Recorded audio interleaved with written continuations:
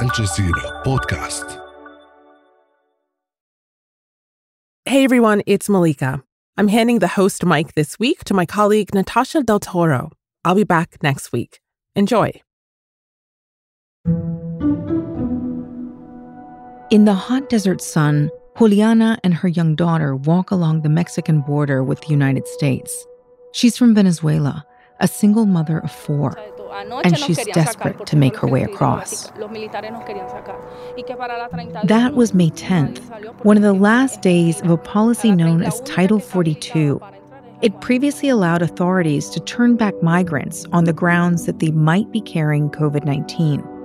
Once Title 42 expired, many believed it would now be easier to get into the United States. Right now, hundreds of people are lined up at the border, and this is nothing compared to what we're going to see on Thursday. On May 11th, that is when Title 42... But not Juliana. She was rushing because she felt the new rules would be tougher. We've got to get in today. Tomorrow they could refuse us because Title 42 ends and the new rules begin. So which is the truth? What does the end of Title 42 actually mean for people trying to get asylum in the United States? I'm Natasha Del Toro, in for Malika Bilal, and this is The Take.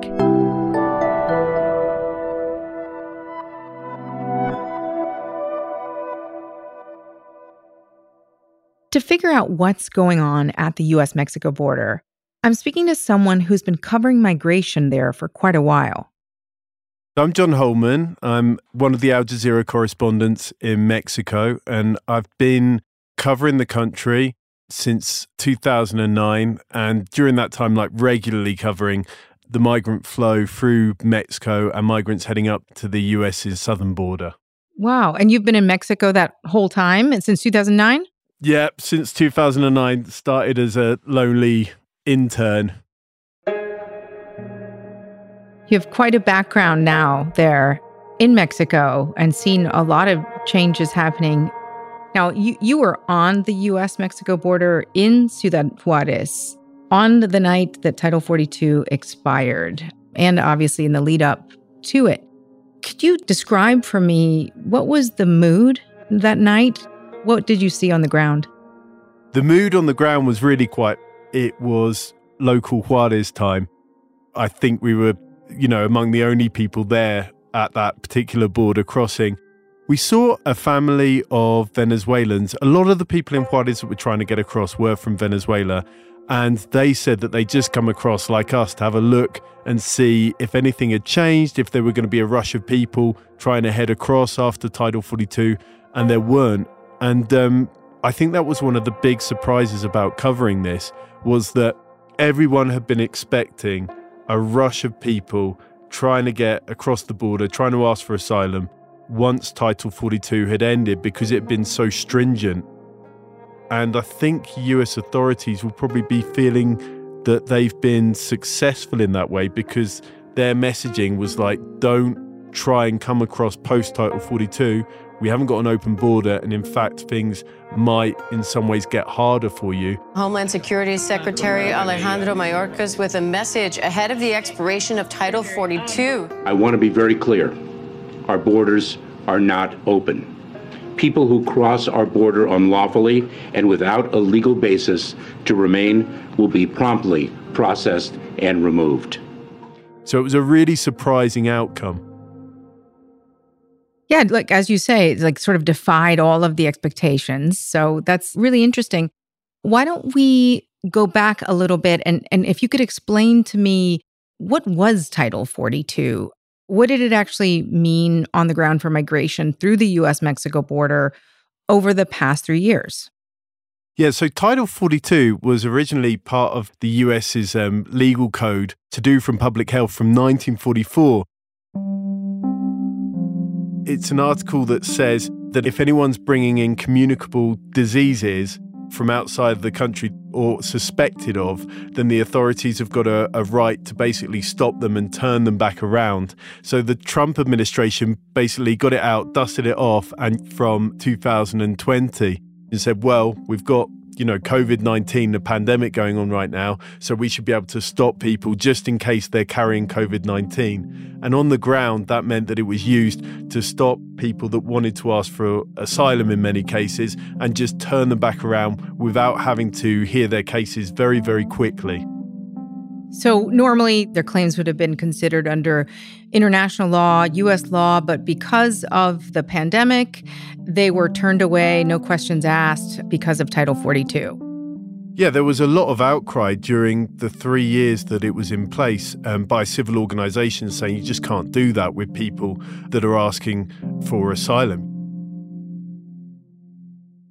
These are people that are coming from positions of violence, discrimination across the Americas and beyond. And it wasn't just under President Trump's administration. Afterwards, President Biden was using it too, and in some cases enlarging it.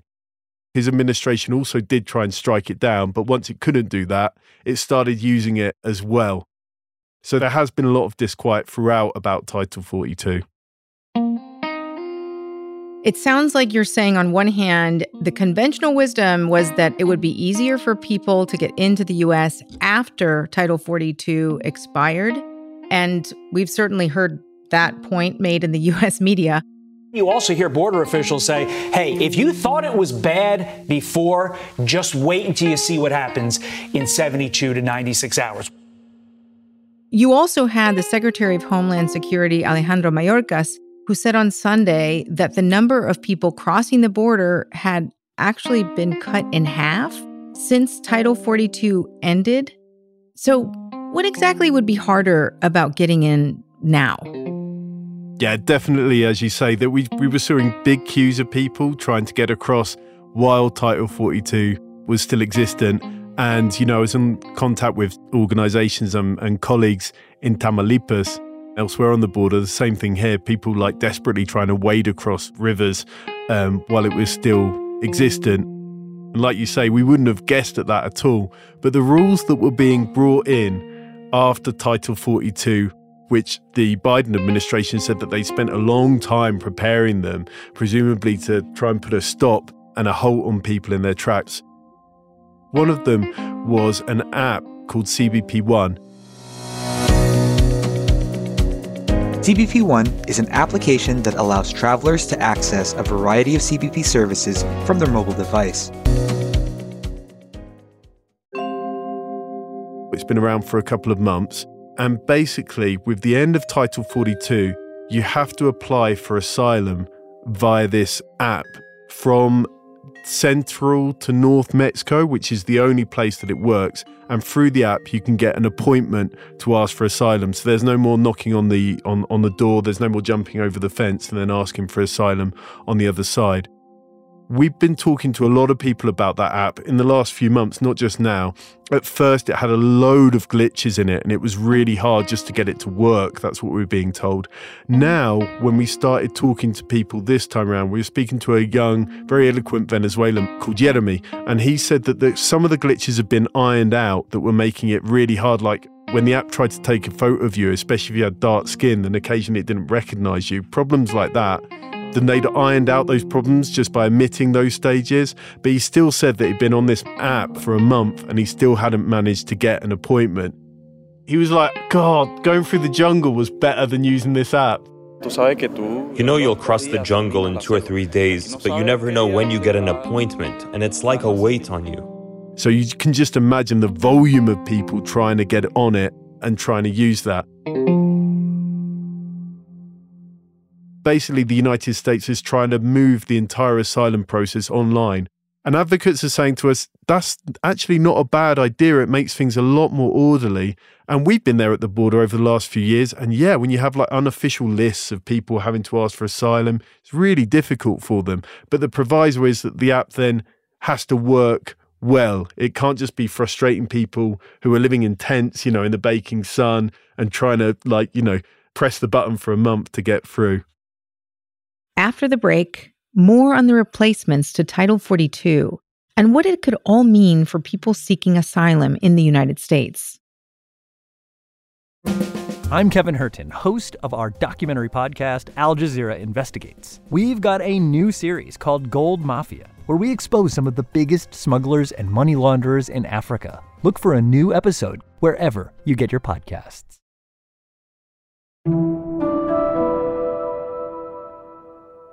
So this app is one of the reasons you're saying there wasn't the rush of migrants after Title 42 expired. Were there other reasons why they thought it would be easier to come before Title 42 expired?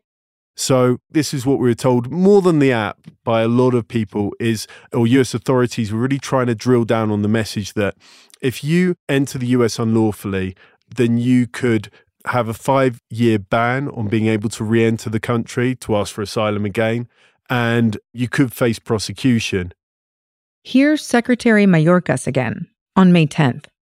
We are delivering tougher consequences for unlawful entry. During the first half of this fiscal year, we returned, removed, and expelled more than 665,000 people. So I think a lot of the people were thinking, under Title 42, if I enter the country, there's no records of me.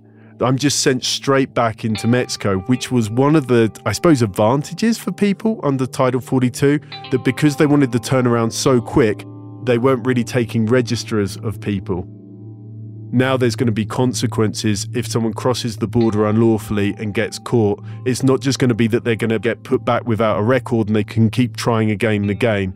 It's that there might actually be prosecution or that ban. And in terms of confusion about what this change in policy actually means, can you talk about how rumors at the border also drive whether people think it's easier or harder to get into the United States? Yeah, rumors at the border have always driven things just as much as hard fact, and that's because it's hard for people to access some of those hard facts.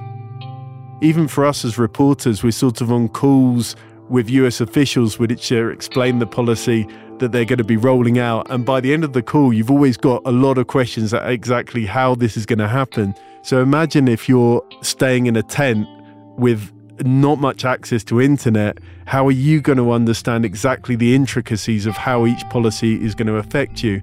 Everyone's talking to each other on the border and trying to ascertain like how easy it's going to be for me with my family versus you as an individual going alone. There's also people smugglers along the route, Mexico from Guatemala. They want people to travel. So they're always going to be trying to convince people, hey, things are just about to get better for you. It's time now or never for you to make the push. So you put in all of those factors, and then you factor in as well the desperation of people. They're dealing with a situation in which basically they're on their absolute last resort. They've got no money. And all of those factors make it really hard for people to just make a really informed decision in that moment. The rumor mill is sort of paramount. So, John, even though you've seen so many people feeling that they had to get in before Title 42 ended, there are many others who've interpreted this change to mean that it's now going to be easier to get in without Title 42, right? So does that mean that we could still see an influx of people trying to come into the United States in the coming weeks? I think there's definitely a probability of that happening. We were just speaking to officials in Juarez that deal with migration, and they were saying, well, we expect the numbers to stay low for now, but in the future they could definitely rise. One thing that US officials were highlighting as well is about 22 million displaced people in the Americas. Now, whatever the rules on the US's southern border and whatever the deterrence, a huge number of desperate people that everyone that we encounter on their way up, I always ask them, what's your plan B if this doesn't work out? People don't have a plan B in general. This is it. They're really betting everything on being able to get into the US. So when you see people with that desperation, whatever the rules on the border, they're going to still keep coming. So as much as there's been this big focus on Title 42, there are also broader sort of new border policies that the Biden administration has just put into place that are pretty strict if you really look at them.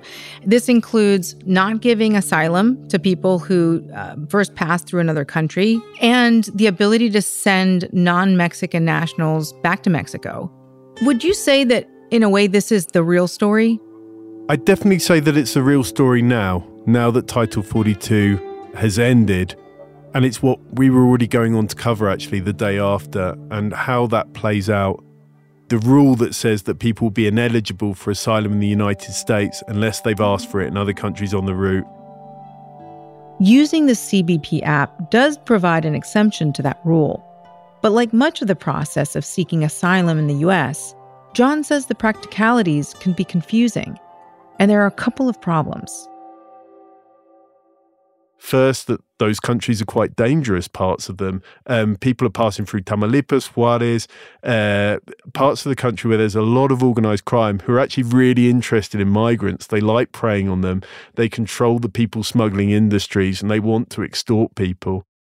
There's also problems with the asylum systems in those countries. For me, that's a real focal point, because we have to see how that plays out on the ground. In Mexico, for example, if people have to ask for asylum there, there's a really overworked, overstretched asylum system. It's really hard to even ask for it. There's always a crowd around the Comar state headquarters, the Mexican Refugee Aid Commission. Hoping for answers to their pleas for asylum, the wait can last for months.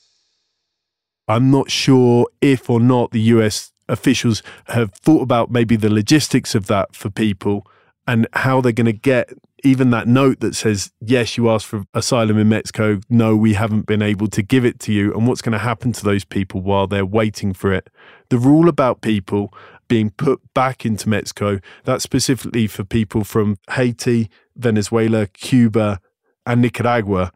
We're going to have to keep abreast of what's happening to those people once they're put back over into Mexico soil. But yeah, that's absolutely going to be the story. And just seeing what's next. As we were chatting about, there might be a big rush to come, you know? I definitely don't think that you can just call it now. There was no surge and that's the deal forever. I think we have to look at 2 weeks, 3 weeks, when people coming up the route start to make their choices and see what happens then. And I'm sure that President Biden's administration in the US is going to be thinking the same thing. Whatever you think about migration and their right to be in the United States or not, there are some incredibly vulnerable people. They've gone through countries in which everything they've had with them has been taken by police and the authorities that should have been protecting them up on the route. And they've really got into the borderlands with the United States with nothing but just this kernel of hope that they're trying to keep alive. So it's good to focus on policy, especially for us right now. I guess it's also good, especially for US officials, those in Customs and Border Protection, to remember what they're dealing with when they're speaking to these people and treating them, even when they're possibly rejecting them from the country, that they are an extremely vulnerable population that's been through a lot.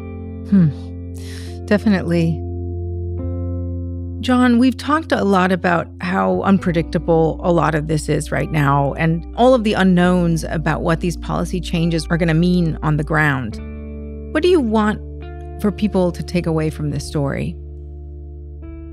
I think what I wanted people to take away from our own reporting that's on our channel or at this podcast, that they would have a slightly more clear idea from both sides. People in the United States, perhaps, that are wondering what's happening on the border, people that are maybe listening to us, they speak English, that are in those countries in Latin America or further afield, and they'd have some idea of what they were going into, their possibilities, the legal pathways, their chances of success.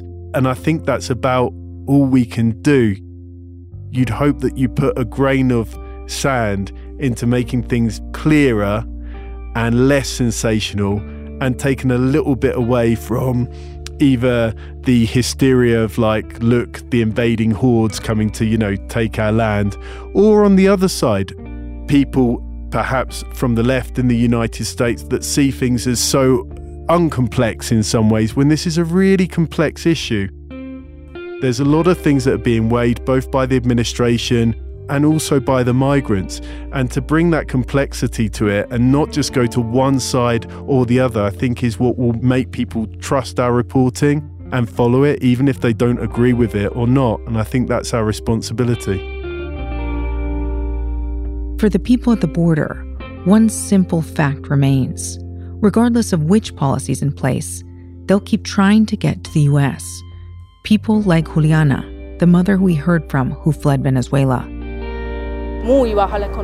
The economy is really low. You can't support yourself. A salary can only get you some flour for bread. Hopefully, we can get in and find a job. As a mother, and there are a lot of us, we want to work for our children, for their future. We hope that the U.S. will open their doors to us and help us. And that's The Take. This episode was produced by Ashish Malhotra with Khaled Soltan, Nagin Oliai, Amy Walters, Sonia Bagat, Chloe K. Lee, Miranda Lynn, and me, Natasha Del Toro, in for Malika Bilal. Alex Roldan is our sound designer. Adam Abugad and Munera Aldasari are our engagement producers. Alexander Locke is The Take's executive producer, and Nate Alvarez is Al Jazeera's head of audio. We'll be back on Friday.